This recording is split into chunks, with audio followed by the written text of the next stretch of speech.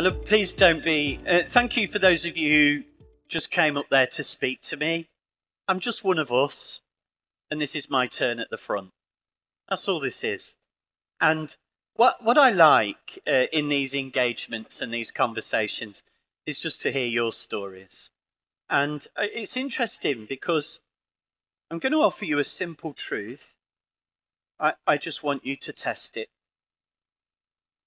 When you hear the invitation to be a disciple of Christ, you don't have to trust yourself. You have to trust the one who calls you. Like, who am I to speak to you at all? You know, I'm son of John and son of Margaret.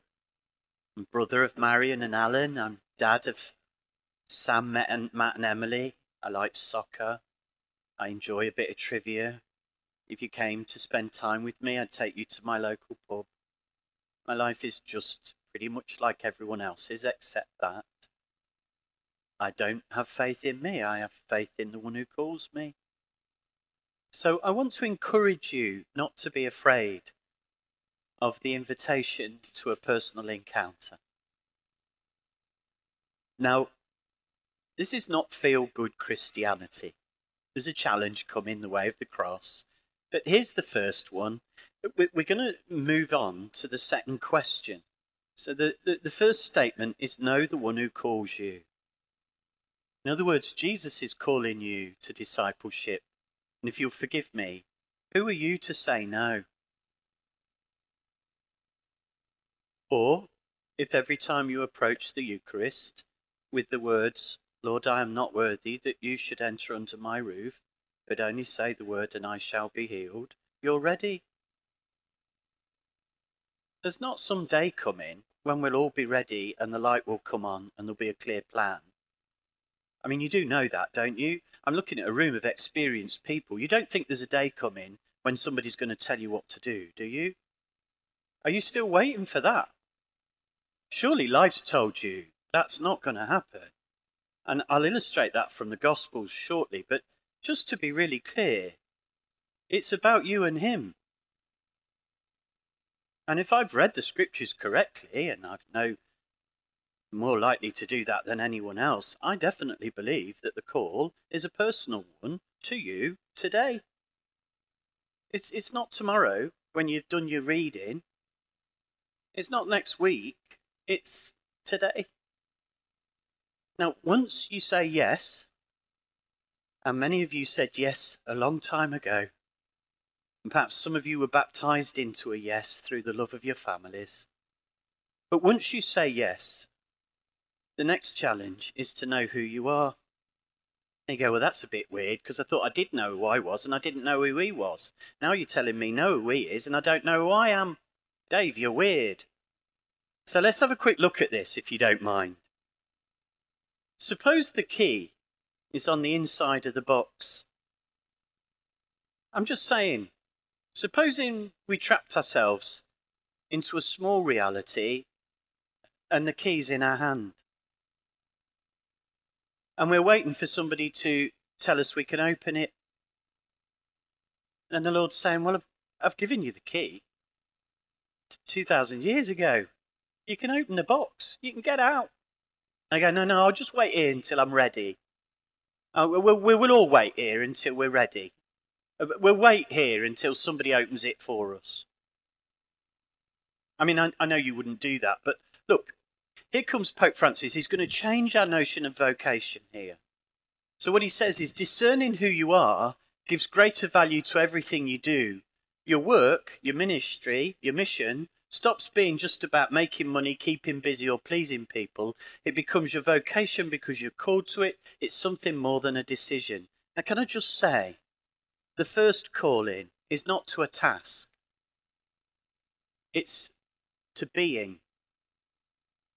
And I'm even going to make this really weird and say it's to being alive. We go so quickly to strategy, organisations, committees, protocols and organisations that we forget that the first discernment is, who are you? I mean, really, who are you? I don't mean who are you. Don't say David Wells. Well, that would be a bit weird because that's me. But you don't say, I'm David Wells. You go, no, that's not the question. So let's have a little look at this. Pope Benedict does an amazing thing.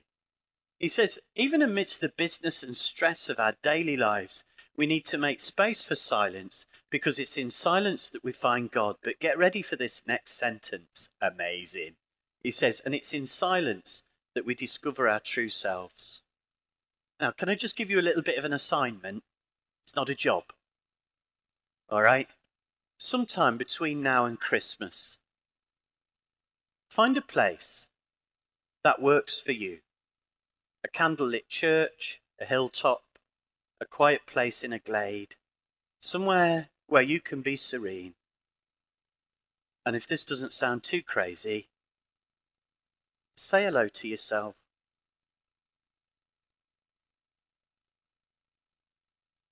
Go,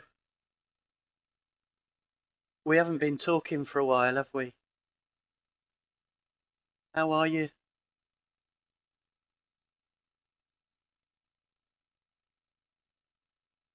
Blaise Pascal once said, by means of a diversion, a man can avoid his own company 24 hours a day.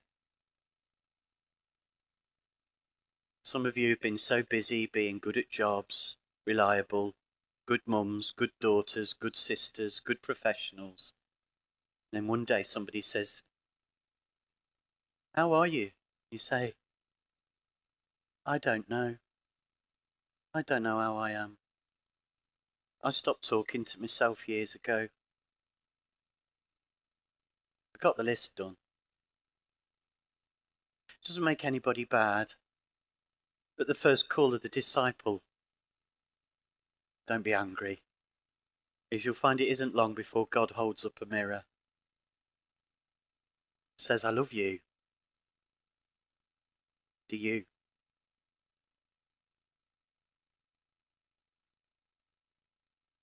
To witness, says St. John Paul II, means not only to impart what we know, but also to reveal who we are by living what we believe. It's this latter lesson which tends to last the longest. Do you know what that means? People are converted not by your arguments, but by who you are. And if you don't know who you are, how can you do that? People want to meet your joy. They want to meet your enthusiasm. They want to meet your kindness. They want to meet your virtue. And when they meet that, they want it too. We got caught up in a Greek way of thinking which said, you need to be able to explain it all. Well, there's nothing wrong. This is not anti-intellectual. It's a great thing in understanding. But actually, in the end, do you know something? You're amazing. You, I'm talking about, are amazing. When did you stop thinking like that? The bottom line, writes John Shea, of conversion is that it's the discovery of our true selves. This coming home to the truth about us is quite simply better than any of the substitutes we've embraced. Do you remember when you were 14?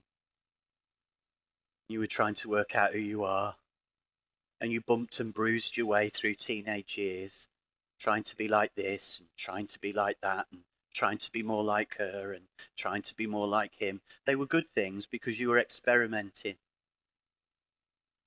But sometimes we settled into the routine, got caught up into the rigor of life and lost touch with ourselves. So if we're going to rediscover our joy, we have to begin by saying, I know this sounds strange, hello to ourselves.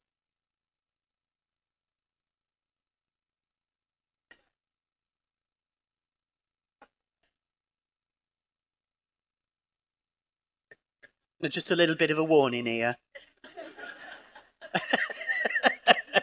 You know, at the beginning, that lovely picture that Father put of me in the flyer, that was before COVID.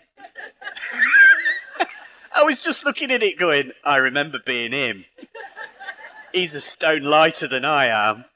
And the thing is, but just the thing is, this is the beauty of discipleship, is the Lord is going to introduce you to yourself. And I'm going to tell you something about this. You're going to discover that you're better than you thought you were. You think you're going to discover that you're worse. don't you? He's going to hold up a mirror to you, and then he's going to say, I am so proud of what I did in you. And it's not me that's forgotten, it's you. I think the Lord comes to all our meetings, but I'll tell you something, he's not nearly as depressed as we are.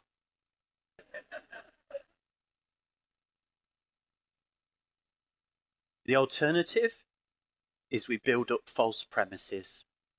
For the theologians amongst you, the beginning of Gnosticism and Pelagianism, where we make it all about ourselves and we worry about how little we know, or we worry about how unskilled we are, and then we make it all about ourselves. And what does Pope Francis say in Gaudete et Exultate? Get ready for this, it's utterly liberating. He says, it's not about you. I didn't make you perfect, I knew what I was doing. I want you to fumble and mumble and kick your way into classrooms and discover how much I love you. That's what I want. Why are you waiting to be an expert? Who told you? Who told you to be an expert? Now, I'm nearly there. Has anybody in the room ever bought a photocopier? A small one, thank you, Doug. This is Doug, he bought a small photocopier. The interesting thing, thank you, it's not often somebody says yes. But I'm going to show you a picture from a brochure. So this is a brochure that sells photocopiers.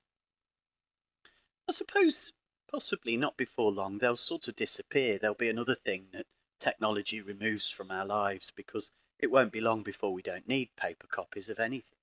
But the interesting thing there is I like her. I mean, just look at her, isn't she wonderful? Just look at her for a minute, she's gorgeous. Do you know what I really like about her? I've never met anybody anywhere in the world who looks at a photocopier like that.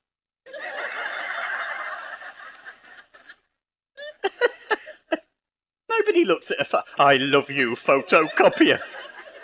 You came into my life and made my life so much easier. I love that about her. This is how people look at photocopiers, don't they? Okay, I'm going to come back to photocopiers in 3 minutes. This is a woman who goes online. And this was about 10 years ago. I love this picture. She goes to an art gallery in Florence. And she sees a painting. And this is something I love about information technology. Is she goes online and she says, hey, I've just found a picture of myself as a little girl, painted 200 years ago. How can that be? Now, of course, she wasn't being serious, but she was saying, isn't it funny that sometimes, perhaps in the past, there have been several close likenesses to you on this planet? But of course, what happens is, as soon as it goes viral, people from all over the world start responding. So in a wonderful wave of humour, people responded to that and sent to her website lots and lots of images. Images like this.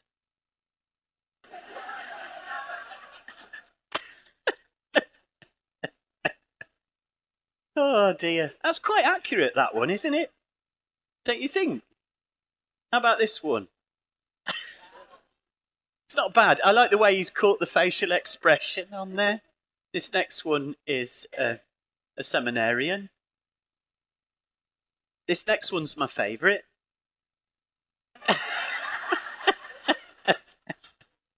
And what's happening here? Well, do not be afraid of holiness. Once again, it will take away none of your energy, vitality, or joy. On the contrary, you will become what the Father had in mind when he created you, and you'll be faithful to your deepest self. You have got nothing to be afraid of. Call you to discipleship. You've got nothing to be afraid of. Back to copying. Here we go. Now, this is how they train police dogs in Manchester. And one of the tests, this is called the finals, is this cat walks past these dogs, and if any of them breaks rank, they don't pass. Isn't that fantastic? I'm not interested in that. I want to know who trained that cat.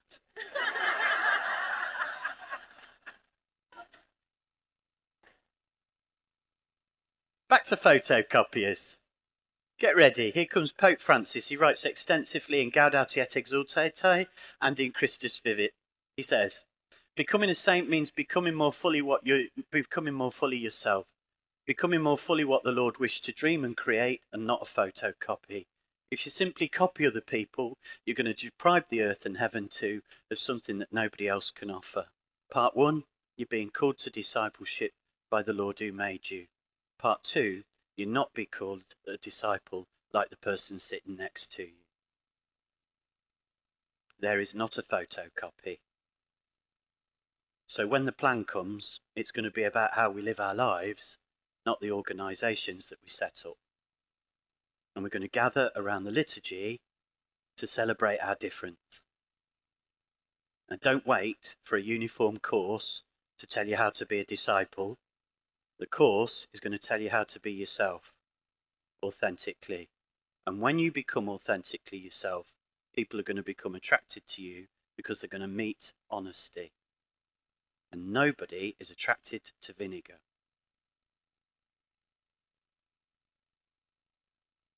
He's good, isn't he? Here's blessed Carlos Acutis, one of our youngest heroes, if you like. All people are born as originals, but many die as photocopies. It's a good line, isn't it? I think what crushes us is we think we're supposed to be holy like other people are holy. And you look at our saints and our windows and our statues and we think, I couldn't possibly be like that. And the Lord says, I'm not asking you to be like that. I asked her to be like that. I'm asking you to be like you. That's the thing. So that's why, isn't it an interesting line? We have a Pope saying, just get this, don't be afraid of holiness. Holiness is not being like someone else. Holiness is becoming authentically who God made you to be. Now, I'm sorry if we didn't teach you that in your childhood, but we should have done. Because in fact, the only chance you've got of being happy is finding out who you are and being that person.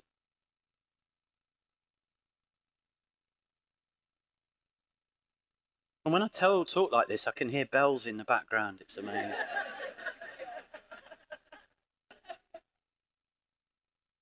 I would also remind you that you won't find fulfillment by copying others, writes Pope Francis. Imitating the saints doesn't mean copying their lifestyle and their way of living. There are some testimonies that may prove helpful and inspiring, but we are not meant to copy, for that could lead us astray from the one specific path that the Lord has in mind for us. You have to discover who you are and develop your way of being holy, whatever other people might say. Be really careful. Right? There's not a formula. God's got a plan for you and it turns out to be being you. And then after that, it's all risk. This is Marianne Williamson. A lot of you will have read this. She became very famous because when Nelson Mandela was released from incarceration in South Africa, he quoted this. But it's a beautiful piece. She said, our deepest fear is not that we're inadequate. Our deepest fear is that we're powerful. It's our light, not our darkness, that frightens us. We ask ourselves, who am I to be brilliant, gorgeous, talented and fabulous? Well, actually, who are you not to be? You're a child of God. Your playing small doesn't serve the world. There's nothing enlightened about shrinking so that other people won't feel insecure around you. We're meant to shine, as children do. We were born to make manifest the glory of God that's within us. It's not just some of us, it's all of us. And as we let our own light shine, we unconsciously give other people permission to do the same. As we are liberated from our fear, our presence automatically liberates others. I just want to encourage you. The challenge isn't to be like someone else. The challenge is to be you. The one that God dreamt, the one that God made, the one that God inspires, and the one that God inspires today. So my first homework in this school of discipleship is not a particular strategy or a plan. It's not a particular course. It begins with us doing our homework. And our homework is this: reminding ourselves to come into the presence of our Lord, however that works for us, and to let him say, I love you. That's what he wants to say. I know. I love you. And after you've heard that, like St. Peter, there's no going back. I love that line of Peter mesmerized by the failure of others to follow the Lord. And the Lord, in one of those rare moments, perhaps of vulnerability, looks to Peter and says, are you going to go too? Peter, I love this line. He says, Lord, after we've met you, where is there to go? You're the eternal mirror. I know who I am in you. And tomorrow I'll let you down. I've got nowhere else to go now. My home is to follow you. That's all of us. We're all there. What I love about all this, of course, is that it leads to something exciting. We don't need to be depressed. Our saints remind us. You know, Catherine of Siena was very good at this. Don't be like me, she said. And we have it in the scriptures. There's a hidden self inside of you that the Lord wants to wake up. May your hidden self grow strong. As this starts to happen, then there's no limit to what is possible. This is one of my favourite statements. I use this a lot with teachers.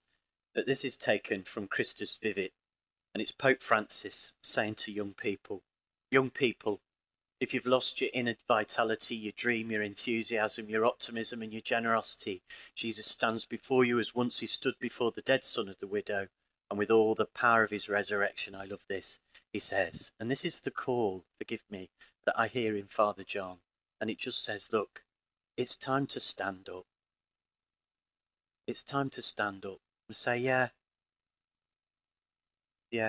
Lord, I'll probably make a mess of this. I probably won't do it the way you want me to do it, but I'm going to have a go. I'm going to stand up and I'm going to be who you called me to be. And it's a bit scary because, Lord, I'm not sure I even know who that is. But the disciples didn't either, and it seemed to work in the end. It's a personal moment, made powerful when we all do it. And the joy of it is you don't have to be like somebody else. When we tell young people, you need to be afraid of no one. You have nothing to prove. You were born unique. You're not a photocopy. And we call you to courage and we call you to faith. When we do that, we dignify people. And as they stand up unprepared and unready, you can almost cry because it's just beautiful to see. That's what we're being called to tell people, you have dignity. You don't have to prove yourself to anyone. That dignity is in the one who made you, and it's time to stand up. Be joyful before the world. And let no one take that from you. And by the way, I've already met it just in this table, but it's in every table in the room. This room, by the way, in case you don't know it, is bursting with joy. You do know that, don't you? I'm not telling you anything you haven't got. It's bursting with joy. So my question becomes, why have we stopped knowing who we are? What's happened to us? That we've lost touch with ourselves? Why have we sort of lost touch with that deeper yearning within us? How has that happened? How have we become divorced from ourselves? It's a curious question. The first question is, do you know the one who calls you? And then the second question is, do you know who you are in the response? Or have over the years those clouds covered in and come in and made this all a bit foggy? And you lose sight of who you are, not who he is. I had a great conversation recently with Alison, my wife, and we were chatting about this. And she said, Dave, I think it was probably as late as my early 40s, before I had any idea who I am. I was a mum long before I knew who I was. No, that wasn't a crisis. It was just a busy life. Well, a life well spent, a good life. But my question, my challenge to you today is, one, do you know who's calling you to this? And then the second question is, do you know who's responding? There's a deep yes inside of all of us. We were born with it. Everybody in the room wants to say yes, deep down inside. What stopped us? Where did our lack of confidence come from? How did that happen? Just briefly, with the person next to you, only for a couple of minutes, we've nearly finished this session. I'm going to tell you one more story and then we're going to have a break. But just with the person next to you briefly, I just want you to say to the person next to you, this bloke's mad. I've no idea what he's talking about. Or, I want you to say to the person next to you, he's right, you know. There's something about this that's true. I think he's right. Like, which bit is right? Which bit of you is arrested that's going, no, I think I can relate to this. Or you might say to the person next to you, this isn't what I expected. It's a different talk to what I expected. All I want you to do just for a couple of minutes is say to the person next to you, what are you thinking? What are you feeling? Is this mad? Or does it make sense? Now, if you haven't got an answer, don't worry, because the person next to you has. So just find out what it is. Find out. Let's just talk to each other for a couple of minutes. What's going on in your head right now? Just a quick conversation. I'll be back in 2 minutes. Don't go anywhere. One short story to try and illustrate that talk, and then we'll have our second break. I'm just trying to stick to the times that we've been given. And don't forget that the breaks are not you not working. The breaks are meant to be us chatting to each other. And so don't fall into that trap of thinking you're not working when you're talking to each other. All right? This is not a conference. Conferences are great. But this is about us building up the body of Christ. That's what we're doing here. You know that, don't you? We're arms and legs and noses and arms and everything. We've all got a bit of it. And we're becoming the body of Christ as we talk to each other properly. Now, here's the thing. I used to be an advisor for adult education in the Diocese of Nottingham, known famously for Robin Hood. And there I was, right in the district known as St Anne's. It's an area of, again, social depravity and quite a rundown part of the city. And I was visiting the elementary school, which was next to one of our churches in that part of the city. And the church was run by a group of Franciscans. And I loved this. The elderly Franciscan, who was the parish priest of the time, said to me, David, he said, I'm a troubled man. He said, I've got a church that is beautiful. But he said, it's tired. The people there are tired. It's an aging church. And he said, I've got a school next door that's full of children. It's vibrant and chaotic and wonderful. And he says the parents gather around that school every morning to drop their children off. But I never see them at church. He said, I've got a school full of one age group and the parents. I've got a parish full of their grandparents, but I can't get them to meet. And he said, I want to find a way to get these parents back to Mass. Can you help? I remember thinking, Father, if we could sort this one out, we'd sort it out all over the world. But I recognized his humility and his loneliness and his courage. And I said, Father, whatever, I'd like to help. And so we had a parish meeting. And there was a third part to this triptych, which I haven't told you. The church, the school, and over the road was a pub. Now, the pub is about to play a very important role because we call the owners of pubs landlords and landladies. Don't know whether you know that, but the landlord and landlady of this pub, this couple, were parishioners and the good people. And they said, do you know, I think we could help. Why don't you run a course in our pub on a Tuesday Just after you drop the children off for school, we'll invite the parents into the pub, we'll provide them breakfast, and you can give them a little talk about the Mass. Sounded like a good plan, right? So that's what we agreed to do for 6 Tuesdays in October and November. Way back in 1996, I was turning up on a Tuesday morning to give various talks about the Mass to this group of parents who were dropping their children off for school. When I arrived at the first session, this was back in the 1990s. Now, some of you will remember this, but some of you weren't born. But basically, we didn't have PowerPoint projectors. We had something we called overhead projectors. Now, I don't know whether you ever remember them, but you shone a light through transparent acetates onto the wall.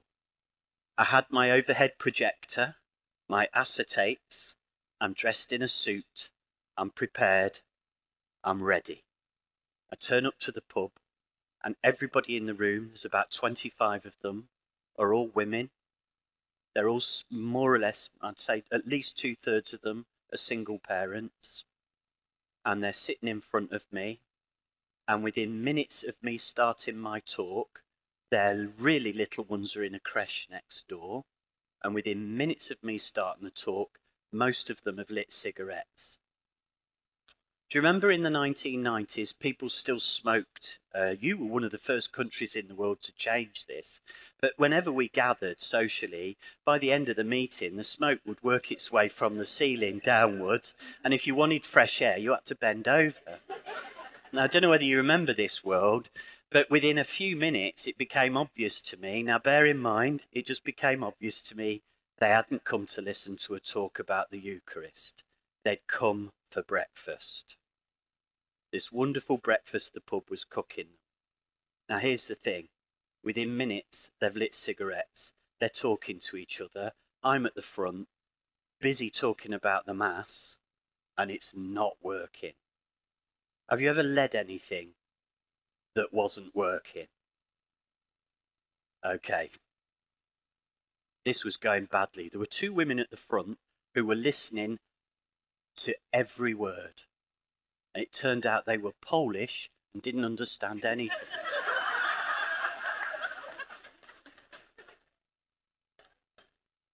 So I got 2 people in the room that wanted to understand and couldn't. And then I got 23 people in the room who could understand and couldn't be bothered. And I was trying to work with this group. Now, here's the thing which was amazing. I went home and felt terrible. I felt I was letting the priest down, and I felt I was letting the room down. It wasn't working.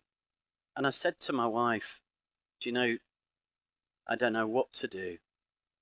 I feel like I'm letting everyone down.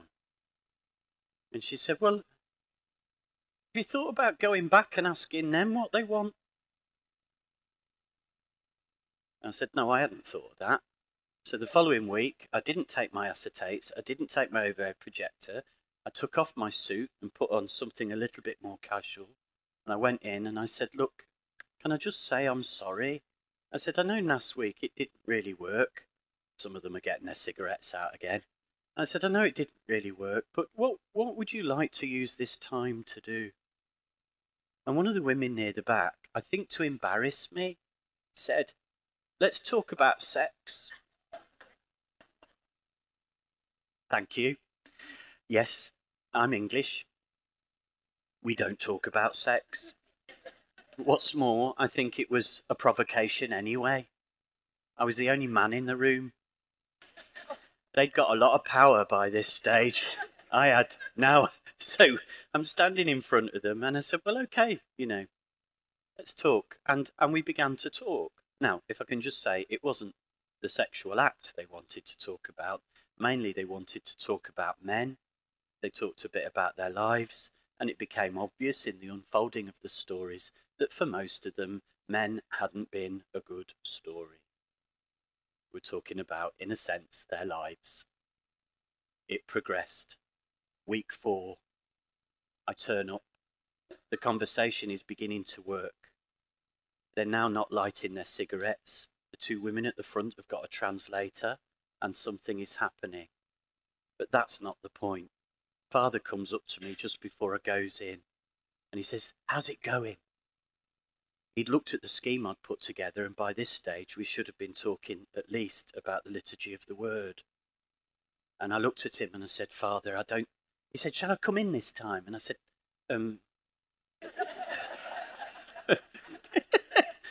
Father, if you don't mind, I mean, you are welcome. It's your meeting. Technically, of course it is, Father. But, do you know, to be honest, we've not got on to the Mass yet. I said, well, what are you talking about? And I said, well, actually, it's a bit hard to explain. Oh, don't worry, David. Don't worry. Don't worry. You carry on. You carry on. Week 6. I get to the end of the session. We still haven't got on to the Mass. And I realised that we'd spent 6 weeks talking about relationships. And I was finding it harder to talk about Jesus. Why? So I said to them, look, I said, you know who called this meeting, don't you? You know this is a part of the parish.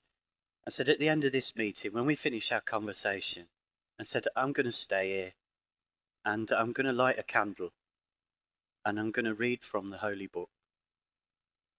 A story about Jesus and women. And if anybody would like to stay, you can stay too. But I said to them, as we sat down in the circle, they all stayed. I said, I'm going to pray for you now. And if any of you want to pray, you can pray too. I said, you can pray quietly or you can pray out loud. And I lit the candle and we read from John chapter 4. And I laid the book down and I said, I'm just going to pray in silence. And then one of the women from near the back, as though she was a little girl, began a letter. She said, Dear Lord. Interesting how we pray, isn't it? Dear Lord, she carried on. My life is quite hard. And then she began to weep. Now here's the thing.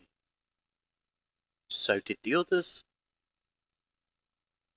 It was the first time that the words, a veil of tears, made sense to me. A veil of tears. I was surrounded by a veil of tears. They began weeping. Weeping the tears of broken humanity in a humble little room in the south side of Nottingham. Do you know what I remember thinking? Wow, I'm going to take my shoes off because this is holy ground. Something bigger than me is happening. I thought it was about my programme and my course and my preparation and my overheads. I thought it was about my projector and my suit. But it wasn't. It was about service. It turns out, you see, that if you say yes and you're prepared to be real, the Lord will take you to places you don't plan, don't organise, and then something happens. That's not a story about me, it's a story about those women. It's a story about them, their courage, their dignity, their faith. Now don't get me wrong, it didn't finish with 25 people going to Mass. But I know that day was holy, and I know that day he told them that he loved them. And that's why they were crying. It felt sad, but it wasn't. It was full of joy.